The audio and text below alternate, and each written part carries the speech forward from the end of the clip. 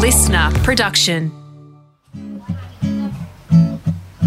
Howdy, you are listening to episode 100 of the Howie Games Part B, featuring Adam Scott. It is time to start getting to Augusta. Let's go. Let's talk about the Masters. And I had the pleasure of doing this with you at the PGA tournament in Queensland in 2013 after you'd won it.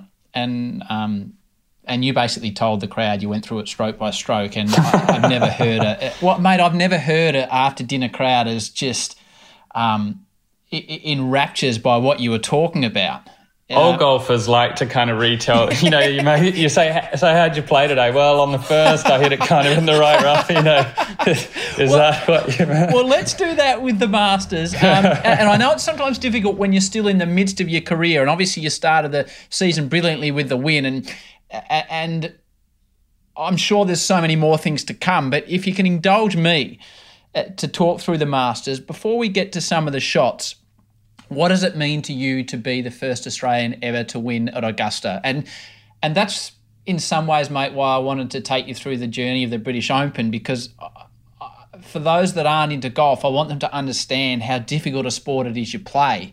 So when you succeed, the first ever Australian, and you'd seen Greg so close, what does it mean to you now to forever have that piece of history? It's bloody brilliant, by the way. Yeah, thanks. It means a lot to me. I mean, it's kind of an asterisk next to being a Masters champion, which maybe every Masters champion has because they come from whatever circumstance or country or whatever it might be. But it means a lot. I mean, we're a pretty proud sporting nation, I have to say, and we should be. We're bloody good at sport. And it was almost like the last hurdle for us to cross. I mean, it was ticking down to just a couple things we hadn't done. And then I think the year before, Cadel Evans won the Tour de France, and it was like, hang on, now everything's there. Of course, my entire career leading up to that point, and every other Aussie got asked at the Masters early in the week, who's going to be, is it going to be you this week? Who's going to be the first Australian to win? And, so to finally have someone go across there, I think I remember I didn't believe it was my destiny to do that. I mean, I really thought Norman, it had to be. And after that, even though we didn't have that many close calls, I couldn't believe it came down to me. I mean, Jason Day was playing incredibly well. He and I finished tied second a couple years earlier. It looked like he was going to win for a little while in that Masters in 2013, and Leishman was right in it too. So it was a bit of a lottery, really. And, I think if nothing else comes of my career and I don't win other majors and these things, which I think I will, but it is nice that there's that little extra bit of history to that win, and that, I'll always be sitting up there in the champions locker room and the champions dinner, and hopefully there'll be other Aussies up there with me. How often do people, when they see you, come up and want to talk to you about it? People off the street, how often do people want to come and say, I was watching you here, or I was there, or this is how it made me feel? What a wonderful thing to give people. Yeah, no, it's really it's really satisfying for me when I hear those people tell me. Well, so many people tell me they were there at the Masters. I'm like, how many Aussies got over there that year? It's fantastic. But then, a lot of people tell me where they were. They were in a hotel. They were at a Barnbougle golf course playing on a trip. All these things, and they were shouting out and all kinds of stuff, listening on the radio in their car. It's really, really fun that so many people got to enjoy that moment. It was an incredible experience for me. It is. It's like nothing else I've ever experienced on the golf course. I can paint a good picture for you later when we get into some of the shots. Then there's the triumvirate from Australia, all of whom would be a national hero with a win. Adam Scott, the little-known Mark Leishman, and a very determined Jason Day, trying to bring their country a first green jacket. So you arrive on the Sunday morning in the mix at Augusta. Like what happens? Do you get Like, I love the details, Scotty. Do you drive yourself? Is it a rental car? What happens when you get to the course? Where do you go? Like, what happens for those that will never get to live that life? Yeah, generally, I have my whole team stay with me during the major championship weeks, and we have the same chef who's worked with us since about 2010. He's a good buddy of mine, and he comes in 4 weeks a year. He's a golfer, so he loves it too. But when Steve was caddying for me, Steve always drove.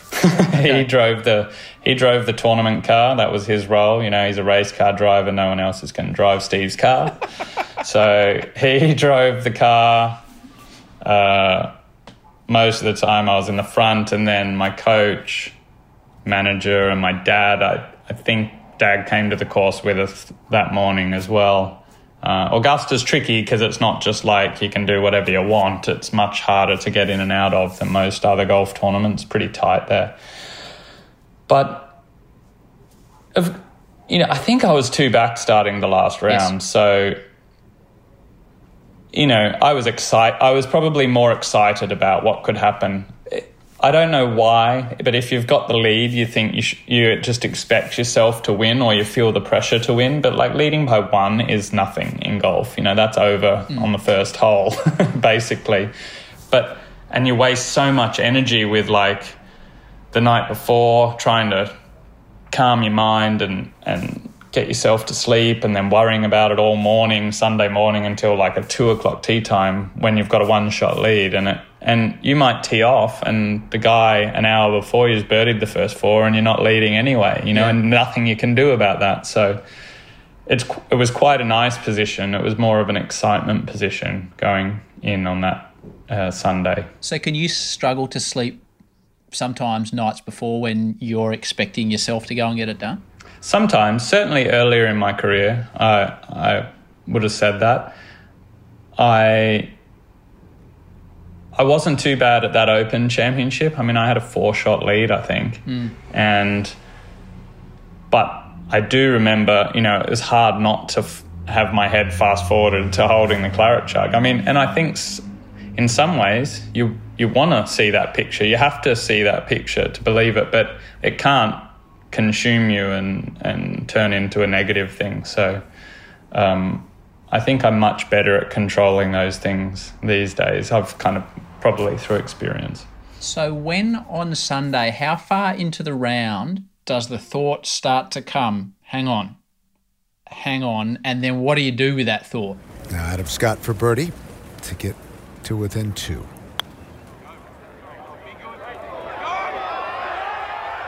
Oh, yes. So close so many times. Will this be the Sunday for Adam Scott? Yeah, so that was the big thing for me that day. I just played golf, and it wasn't a conscious thought from the first hole, but there was definitely that entire week, there was a sense of calm amongst me and my team. And belief and confidence, but no one spoke about it. No one was, Steve can be a great guy to give you a real rev up, but he wasn't. And the focus was on. He's always focused, but the focus was on, and it wasn't like, all right, Scotty, now you're going to just shove it to him. None of that. It was just really calm, confident belief. And it was almost like, hey, if we just go out and play today, you're playing better than everyone. There's a good chance you come out on top. And so I just played, and nothing was really going my way. I was just really, really solid, and I didn't really hole a putt after the 3rd hole. But I didn't think about winning until my 2nd shot into the 17th hole. Going through his precise routine. Trying to get on the back plateau. Finds the right portion of the green, putting for a birdie is certainly possible. Stay there, ball. Adam Scott is ready to go. Taught the game by his father, but now really coached by his brother-in-law, Brad Malone, who's married to Adam's sister, Casey. Let's put this driver in the bag before the tournament. Remember his tee shot at the 72nd hole with Lytham. And this one stops short of the bunker. That's when I stood there and thought, okay, now it's really serious. Like, you must hit a good shot here and you must play the last hole well. So I saved myself a lot of anxious thought, I think, by just somehow getting most of the way around without thinking about winning. And is it as special, before we get to the 18th hole, the 72nd hole, describe to me what it's like playing at Augusta. Like, on the TV, the green looks greener than green and the water looks clearer than clear and the crowd are more vibrant. What's it like when you're in the maelstrom of it, Scotty? Yeah, it's a special atmosphere.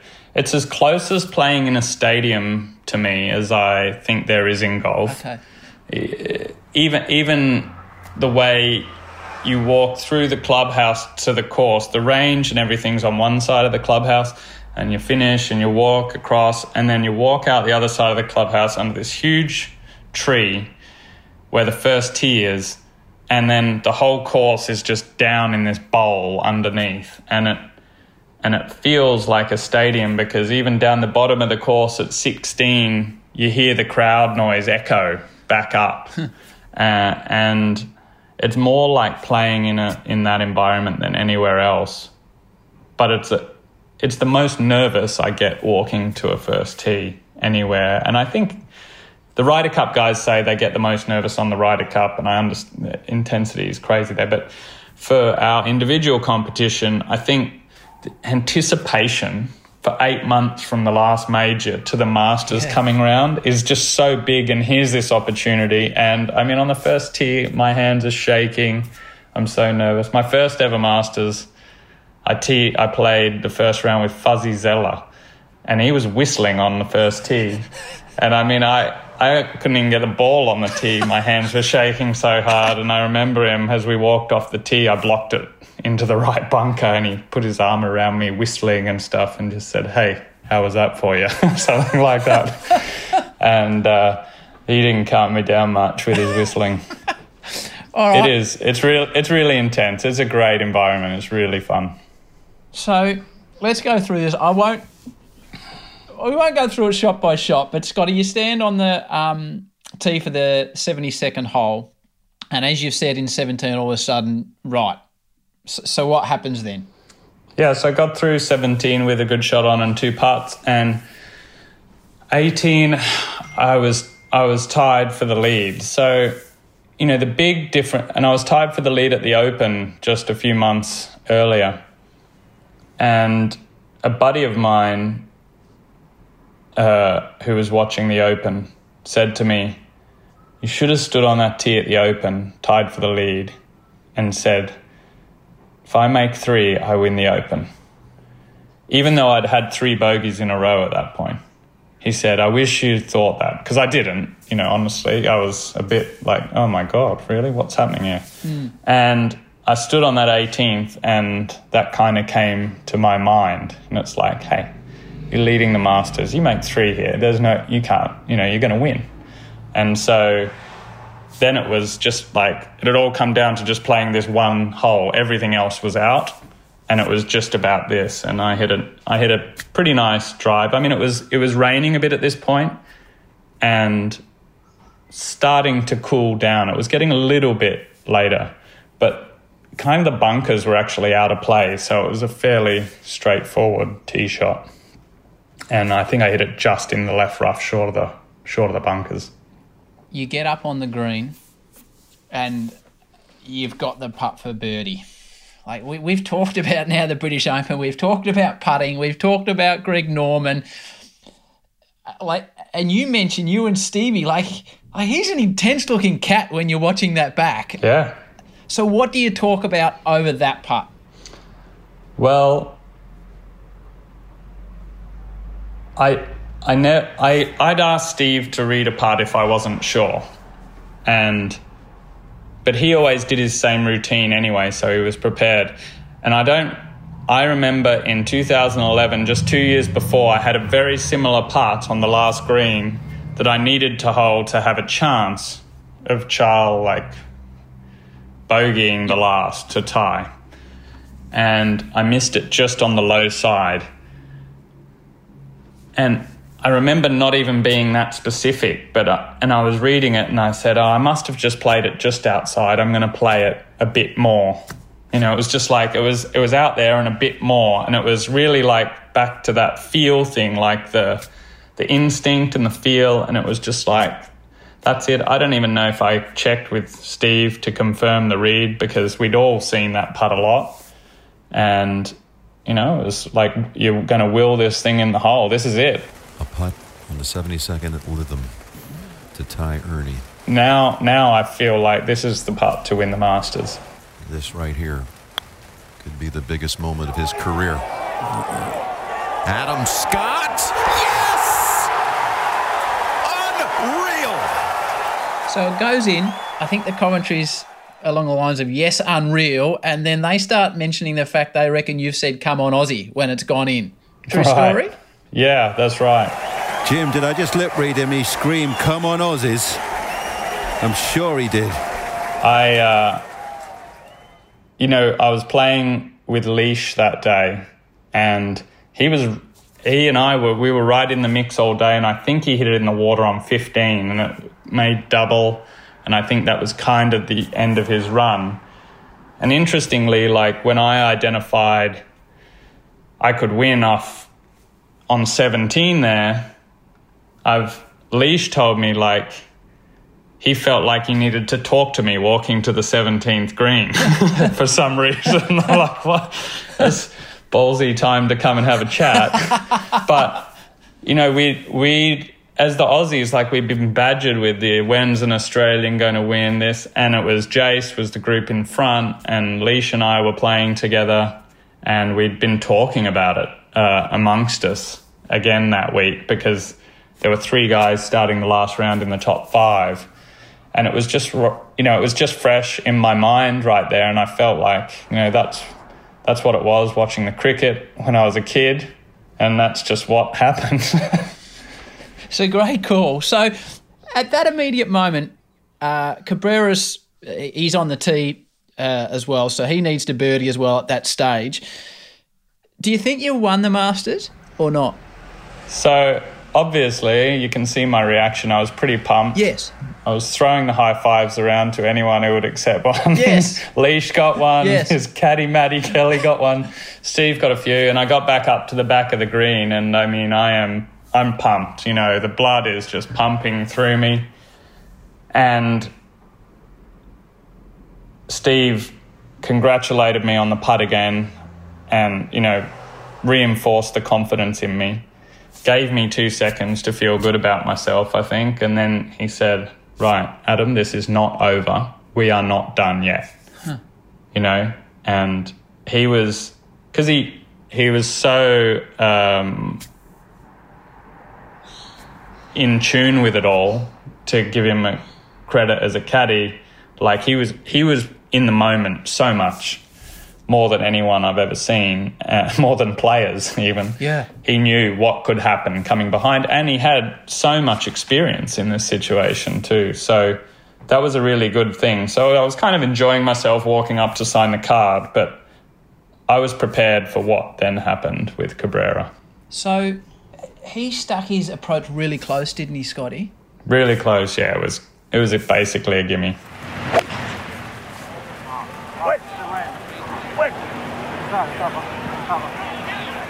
Oh my goodness, what a golf shot. Just Good. outside of 2 feet away. Good heavens.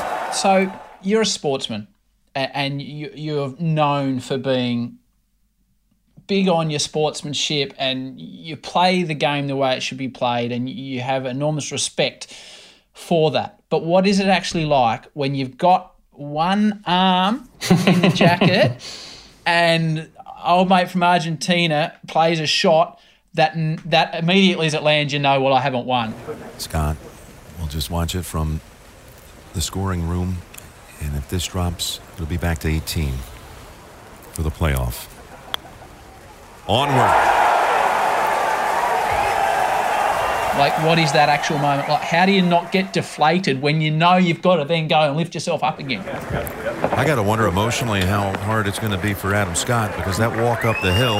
Yeah, there was a lot of celebration. There really was. Yeah, I think everything had prepared me for all of this. It wasn't just like, oh, he's stuck it in there, now I got to play a playoff. It was more like, right, let's go. Okay. It's now just two. It's now just the two of us. Someone's going to win this, and I'm in it. There's 100 blokes out of it now. It's just the two of us.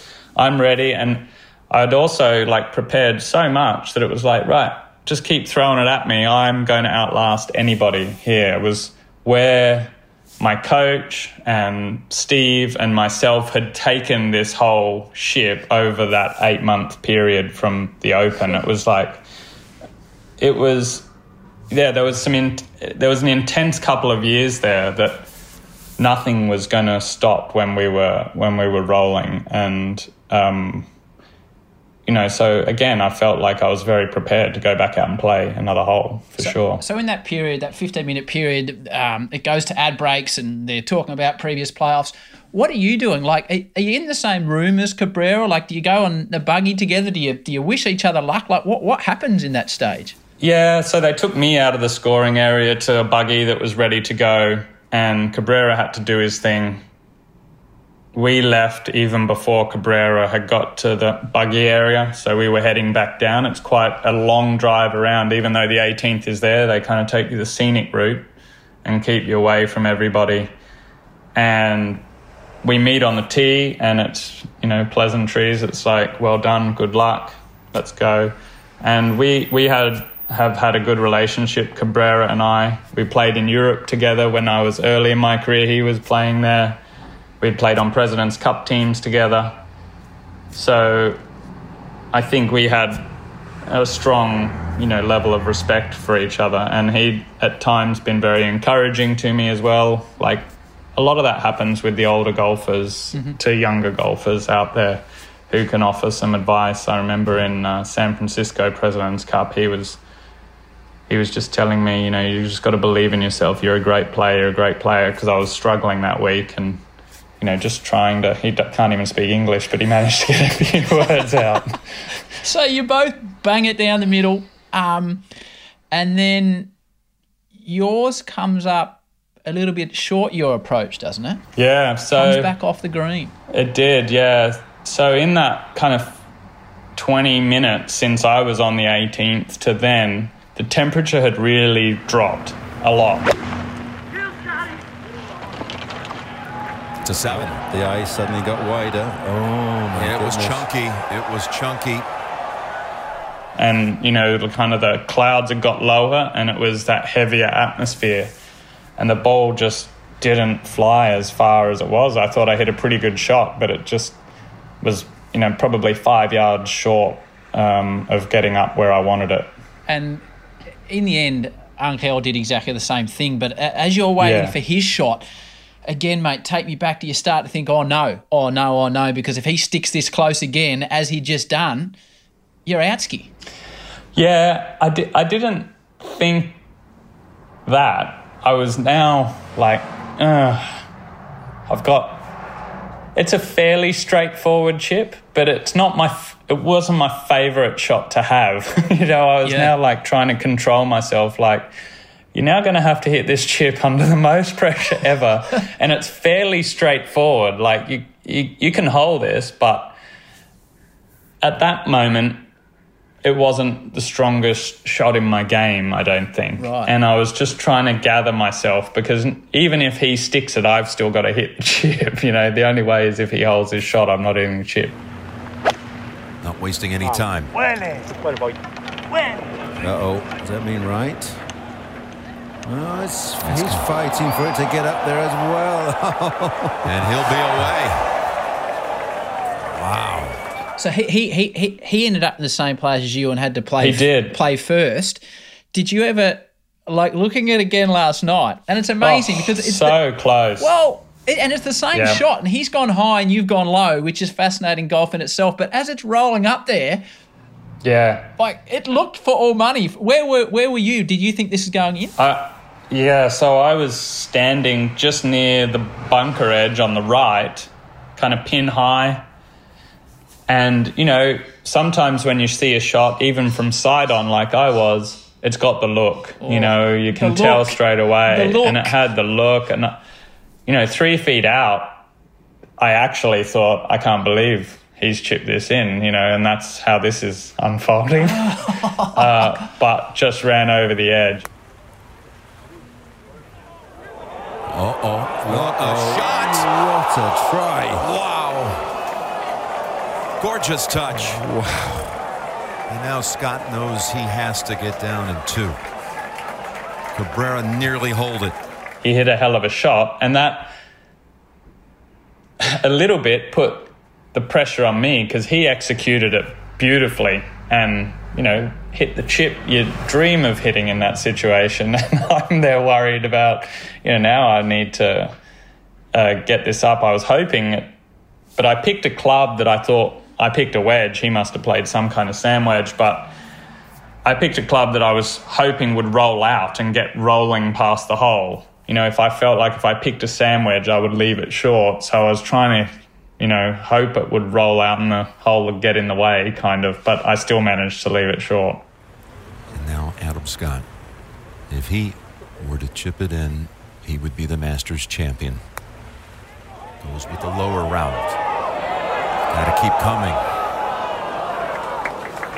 And you had a putt that all hack golfers like me, if I play with my mates, it's a statement that you don't want to hear. Oh, there's a bit of chicken on the bone there. It's that length that as a hack you can never make. Do you just stand over it and just bang it straight into the back of the cup and on we go? Yeah, absolutely. They're the ones that in that situation, if you're prepared properly, that is routine stuff. And, you know, you have to have done the right preparation with the right discipline and approach. And, you know, that at that moment, if you want it badly enough, you know, you're just going to, that's all I was thinking about. There was nothing else. It was in the back of the cup, right? Let's go. Steps right up. Guts it. Back to Scotty in a moment. Last week on the show, we featured the superstar that is Lauren Jackson. LJ had a phenomenal sporting career, but battled with injury, pain, and associated issues as her time on court was coming to an end. It was really, really difficult because with the injuries came a lot of prescription medication, and it was just a really bad cycle that I was in. And can you tell me about that? Well, yeah, I just because I was in so much pain, I was taking quite a lot of medication, and then just to get through games, to get through trainings, and I mean, I kept going until I couldn't go anymore, you know. And then the knee injury actually kept me like off the court, so I was rehabbing and training. I needed obviously something to help me get through the pain, and it became a really vicious cycle, you know, and one that every day I sort of look back and I just think, wow, I'm just so lucky to get through it, and I'm so lucky I'm alive. That's Lauren Jackson on episode 99 of the show.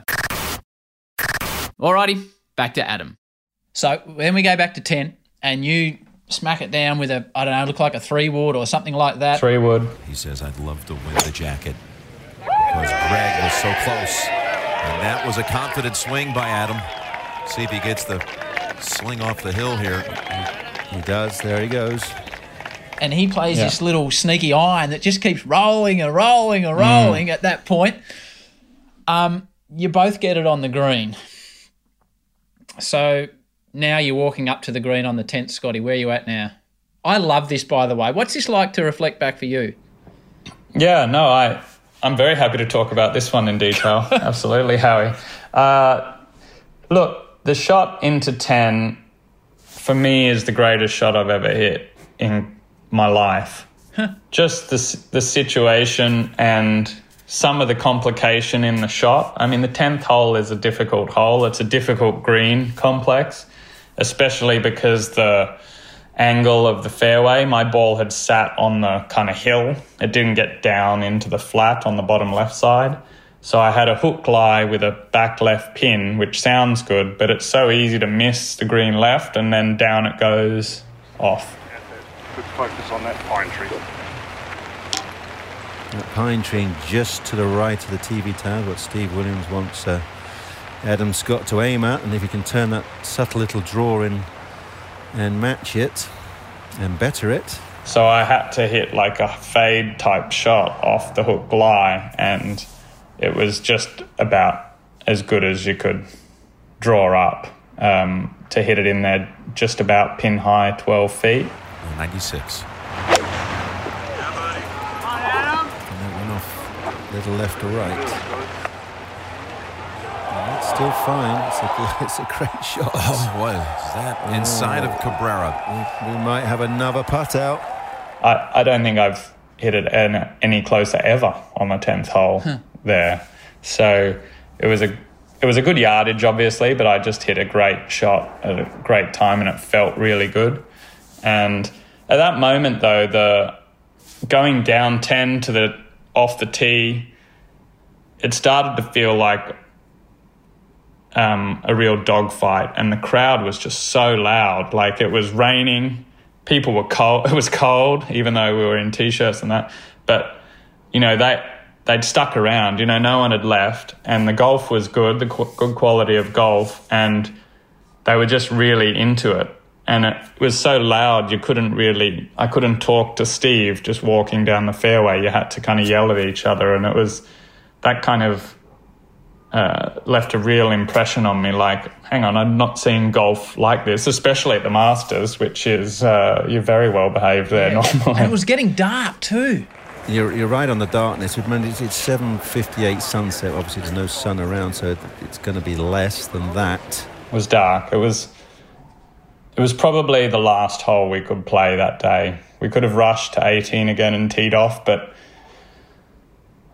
you probably wouldn't want to be putting on 18, and that would have been dreadful to have to sleep. Imagine sleeping overnight. Sleeping on that. That'd be a hard one to kind of sleep on. To come out for one hole the next day and with the see. Masters riding on it. So yeah. He putts first. And again, like his chip, his putt looks all over it, Scotty. Yeah. He's a bulldog. I mean, he's won 2 majors already at this point. You know, he is a big-time player. The funny thing is, I actually played with Cabrera that week on Thursday, Friday, the first 2 rounds. And he was playing okay, and then Friday, he played 9, 10, 11, and 12 quite nicely and got himself into a comfortable position for the tournament. And he hits this drive on 13 way over the trees. He bites it off and sends it high over. And it was like he just flipped the switch right there, and he found something in his swing or his mind, and I could tell he was feeling it, and he was ready for the week. And he is. He plods along, and then he shows up and wins the US Open. He showed up and win the Masters, and here he is again. And I could just see it on Friday that he was there. And then you can tell, like, the way he played 18 and the first playoff hole, and then, you know, he's up for the big stage. He is really gritty. His putt doesn't quite go in.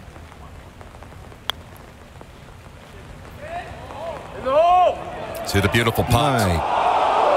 Oh, stays above the hole. So, all of a sudden, Adam Scott out of South Australia and Queensland has the opportunity to do something that no Australian has ever done. He'll nudge it in, and Adam Scott will now have a putt to win it. What are you talking about with Stevie? How on earth are you clearing your mind, Scotty, at this stage? Yeah, I instantly felt okay, now I have a putt to win a major and the Masters. You can't trick yourself into not knowing that at that stage. And I really felt also going down 10, like the crowd was in my favour. They were cheering for Cabrera as well, but they were really pushing me along. And, you know, I could see guys sitting there with Australian flag pants on just behind the 10th green. And although it was fairly quiet still, you could tell everyone was saying, oh, Adam's got a chance to win. And that was the feeling. It was exciting for me, for sure. It's about 9:35 in the morning in Australia, from Sydney to Melbourne to Perth to Brisbane to the Gold Coast. The whole nation is watching and hoping this is the long-awaited moment. He won the Australian Masters just 5 months ago in November and won the Gold Coat. Now he has this putt for a green one. So I went about the routine, Steve went about his routine, and we met behind the ball. And I'd always tell him what I thought first and then ask him if he sees something different. And I said, I see it a cut right to left. And he said, Scotty, it's 2 cups right to left, which is a big difference. It's not like, yeah, I see it just a little bit more than that. It's like twice as much. And he said, I see it 2 cups right to left. This putt breaks a lot. I said, have you seen this putt ever in your career here? And I was like, quick, flashback over 37 years or something for me, mate. You need to be sure. I didn't say it like that, but I was like, have you seen this putt before? And he said, Scotty, it breaks a lot. It is 2 cups right to left. And that's it. And I said, okay, it's 2 cups right to left. And I hit the putt, and maybe with a little adrenaline and everything, I hit it a bit firmer than I normally would. But he was dead set right on. It was 2 cups because it went in the left side of the hole. It's an incredible moment to make a call like that. You know, that's the confidence he had in his abilities and the confidence he then in his delivery as well to me to go, okay, Steve, it's 2 cups. You know, I read it 1 cup. So it was a huge call. And as it's tracking, how far out before it drops do you know this is in? I'm the champ. No, it was just on the left side too much to like. It was not one you were walking in. You know, I was wheeling it in. I was like watching it going a little bit too far left, going, hold your line, hold your line, hold your line, and it did. It was still a good putt, but it wasn't the confidence to just walk that thing in there and celebrate it. It had to hang on, and it did.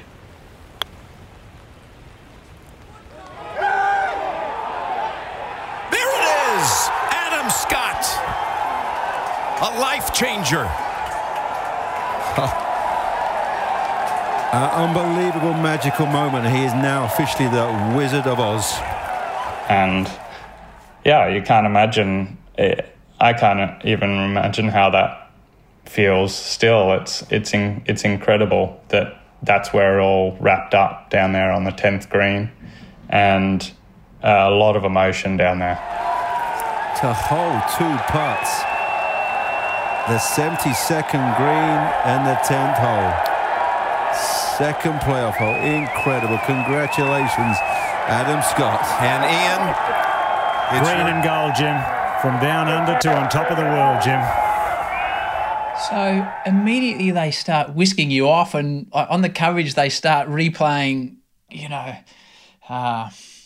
Jack in the Butler cabin and Faldo in the Butler cabin, and you're walking down there, and like there's an official guide you, and he says, okay, you need to go to the Butler cabin now. Like, it's so formal, Scotty. Like, yeah. How's this transpiring for you? It's probably in that blur phase again. Remember at the Open I said it was a bit of a blur? Yep. It was a bit of a blur. You know, kind of the usual stuff on the green with Angel and his caddy, who was his son, who I know, and then Steve, obviously, and then a quick chat with Angel as we walk off, and then as we get kind of off the back of the green toward where they're going to take us back to the Butler cabin, my dad and my coach and my manager were there, and that was really nice. I mean, I remember hugging Dad back there. It was a big moment for us. What does your dad say to you? Like, what does your dad say to his son after he's just won the Masters? I don't know that there were many words actually shared at that moment. I think from memory they said they were like 150 yards back up the fairway watching the putts. They couldn't get down there somehow. Oh, wow. Yeah, because it's not really like they get they're not really allowed inside the ropes. You know, there's no special kind of privileges going on at Augusta. So they were a bit back watching it unfold, but then they were down the back there. So that's special. And, you know, when Dad and I get to play Augusta now, you know, when we go off the back of the 10th green, it's a good memory for us to have. But you get whipped up there and it's all very formal, you know.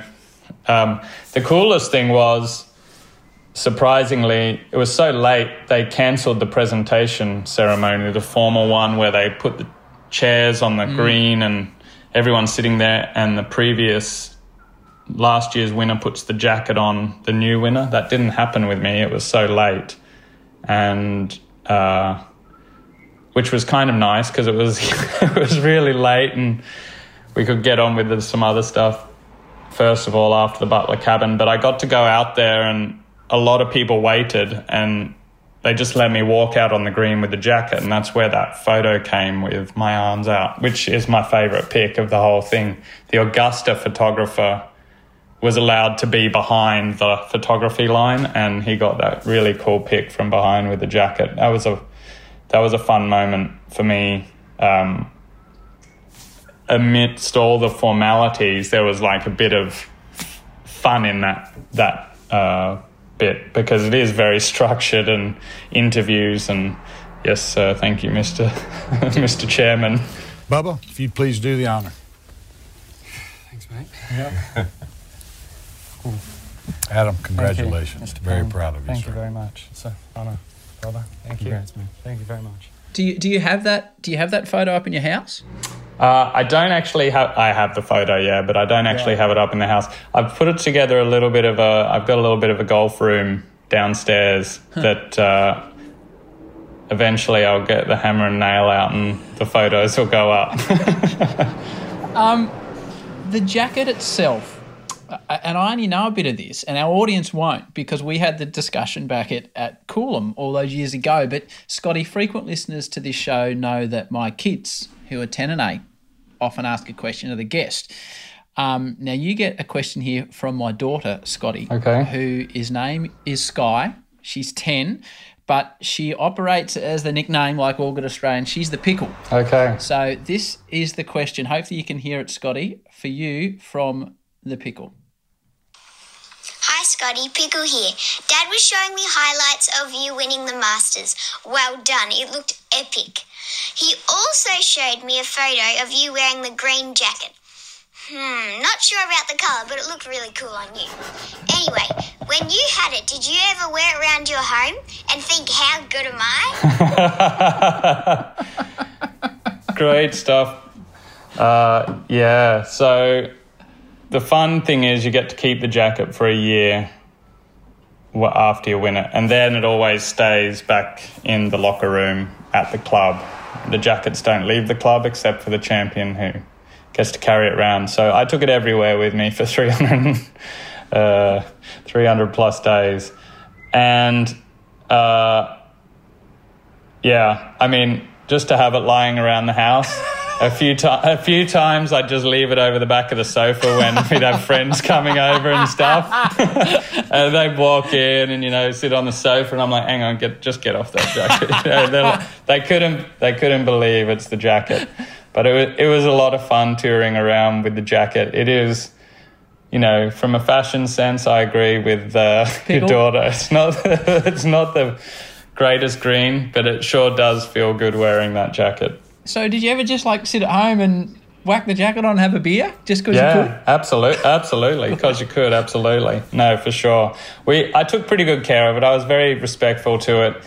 I think, you know, a button might have come off and we got it stitched back on. You know, it was fun. Everyone was so excited to see the jacket. I tried a little bit at the end of the year when I was playing the tournaments in Oz to wear it around as much as I could or bring it around so people could get to see it.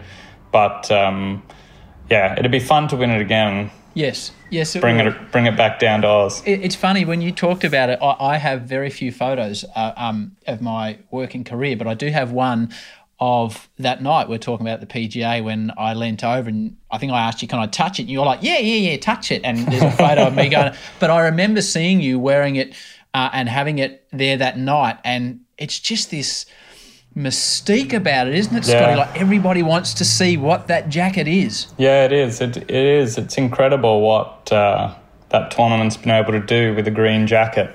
But even when I go back and play the tournament and you get back to your locker, and I'm lucky I share a locker with Gary Player there now. Wow. And, you know, the 2 jackets are in the locker for us for the week, but I put it on every day. After the round, I put it on and I sit up there with the other champions and have one drink. And, you know, it's like you've got to soak in that experience. And I'm up there with my good mate Trevor Immelman, who won the Masters in 2008. And we sit next to each other at the Champions Dinner. And, you know, those things I look forward to every year very much. Hey, it's a great description of what went on, and thank you so much, because it's a really No historical. worries. Well, it's just such a historical moment. Before we wind up, I've got 3 more questions for you. One from my son. You get my son as well. Okay. He's a bit looser because he's a bit younger as well. You started the season in great style. You obviously had a win before we got put on hold as a planet. I think you're number 6 in the world at the moment. So what's next? Is the potential as big as it was now as a bloke that's probably you're nearly 40 as it was when you were 25? Can you still continue to improve, Scotty? Yeah, I think so. Everything that I'm seeing, certainly from the start of this year, shows me that. Winning at Riviera was big for me. It had been 3 and a bit years since I'd won on the PGA Tour. But coming off a win at the Aussie PGA and then a bit of a break, coming back out, playing with the world number 1 Sunday in the final group at Riviera and getting the better of him, you know, showed me that everything's right where it needs to be. We've just got to keep doing this. A couple of weeks later, we're on pause. But I think the plan that I'd put in place going into last year and this year is, I'd like to say I've got my 5 best years ahead of me, is what I truly believe. I think I can accomplish all I want in the next 5 years and have a better 5 years than the last 10 years. Of course, I need to stay healthy, and there's a big priority on that, because I know I'm getting close to 40, but there's no indication of anything kind of slowing down in that sense. So you touched on my putting. I feel like I've taken that into a strength of my game. And, you know, if I can keep myself in a good headspace to going on to the golf course, I think that is going to be my biggest key for the next 5 years. If you continue to win majors, every time you win one, can we come and do another episode and just talk through it shot by shot? Yeah, let's how with this one? Yeah, until you're dead bored of hearing my shot for shot. I won't get bored. Let's do it. How much do you physically have to train to keep yourself going? Because it's funny, looking back at that 2013, I say this with admiration as a skinny man. You had muscles on your muscles at that stage, Scotty. Like, you absolutely ripped. How much work goes into having a golf body? Yeah, a bit does. I mean, the golf swing is not ideal for the body, obviously. And you've got to balance that kind of strength and the move and complement the movement you're doing so you don't get injured. You know, what I do now as a 39-year-old is different than when I was a 32-year-old, that's for sure. But it does take, you know, a couple of hours every day of doing the right kind of things for your body to keep. Well, certainly now I've got to stay supple enough. You know, you just don't move as good as I did when I was 25. But I'm moving pretty good for a 39-year-old, you know, and I'm still kind of keeping up with some of these young guys. I mean, I'm not into the big hitting comps anymore, but I can still be effective. So I do believe I've got 5 really good years, and that gives me like 20 majors to kind of rack up a few more, and it can happen quick. Brooks Koepka just did it. And hearing a guy like, or seeing a guy like Brooks rack him up just gives me belief again that I could do that. You know, a good 2-year run can really accomplish a lot. We're going to have to do a lot of podcasts then, aren't we? Yeah, we'll be busy, mate. Right. Keep you busy. Now, you're my 8-year-old who operates as the big penguin. I don't even want to go into that with you. Why? So you got the pickle and the penguin. Here you go. Hey Scotty, Big Penguin here. I love looking for golf balls. At last count, we got over 500 golf balls. I was thinking of selling some so I could get a new surfboard. But I don't know how much I should sell them for. How much should the white ones be? And how much should the coloured ones be? This is where you come in, Scotty. How much should the white ones be and how much should the coloured ones be? Tough question. Tough question. Now, condition is key for him. So clean them up good. Make sure you clean those balls up good. But now, he wants a new surfboard. He's got 500 balls. He's going to have to go for about $1.50 a ball, and he'll get an unbelievable board. So maybe the coloured balls should be $1.50 if they're nice and clean, and the white one's $1. I will pass that on. Thank you. Final question for you. We are lucky to have a lot of kids listen to this show. For those kids that want to achieve something in life, Adam, whether it be on the golf course, playing footy, being a scientist, playing the piano, but want to do their best. And as a father, the weight of this question, it could take you 3 hours to answer. But if you had to give them one piece of advice as to how they should go about achieving success, what would it be? Well, don't let anything stand in the way of your dreams. That's for sure. Nothing has to. If there's a will, there's a way to do it. But as a youngster, the best thing you can do is ask some questions from everybody, and you'll figure out what you think is right and what you think is wrong. And I think if I could change something about myself as a young kid, I would have liked to have the front to ask some more questions as a kid and maybe get the right answers, maybe get the wrong answers, but you can learn either way. And I think if you're learning, you're getting closer to where you want to be. That's a great answer. Hey, mate, thank you so much for indulging me. I've taken up a lot of your time. This will come out as episode 100 of the show. Okay. And for me, Kathy Freeman, John Aloisi, and you winning the Masters have been the three seminal moments in my life watching sport. And Kathy and John have been on. So to have you on for episode 100 and talk me through the difficult times and then what it's like to win for the first time the Masters has been a real thrill for me, mate. I really appreciate it. Thanks, Howie. Thank you very much. It means a lot to me that I'm even in that category. So it's been fun. You've raised the bat, 100 shows. Well done. Thank you. And let's hope we're doing a few more with some more major stories. You will get the email. The next time you win, it'll be there on a Monday morning. Perfect. Thank you so much, Scotty. I really appreciate it. You got it. Wow. I hope you guys enjoyed listening to that episode as much as I did recording it, and that for reasons that are now obvious to you, that Adam comes on the show again sometime really soon. Thanks to the team at Uniqlo for making this episode happen. And now to some thank yous to people who have believed in the show and helped it grow in so many different ways along the journey. To the entire team at Podcast One, Kim Norman and her wonderful hard-working sales team, to Kate Patterson and the social media crew, to Lucy Rolls and the publicity gang, and to Brooke Carrigan for pushing for me whenever I ask, and for always Brooke being excited by the metrics. To the boss, Grant Tothill Totters, a man who always says yes, no matter what I'm proposing along the way. The world needs more with his can-do attitude. And, of course, to the big man in charge, thanks to Grant Blackley for his general faith in podcasting as a medium overall.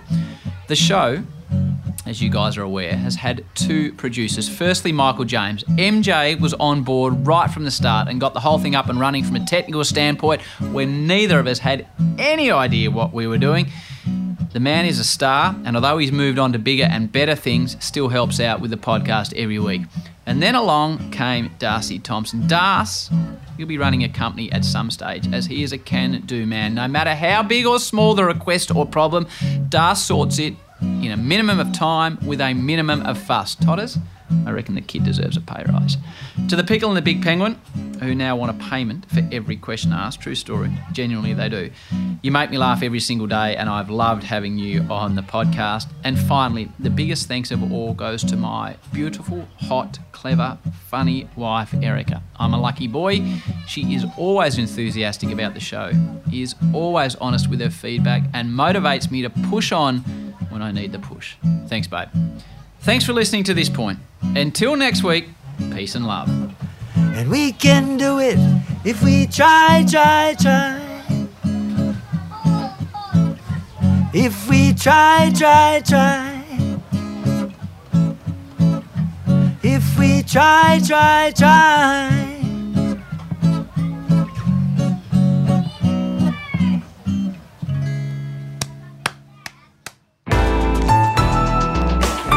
Listener.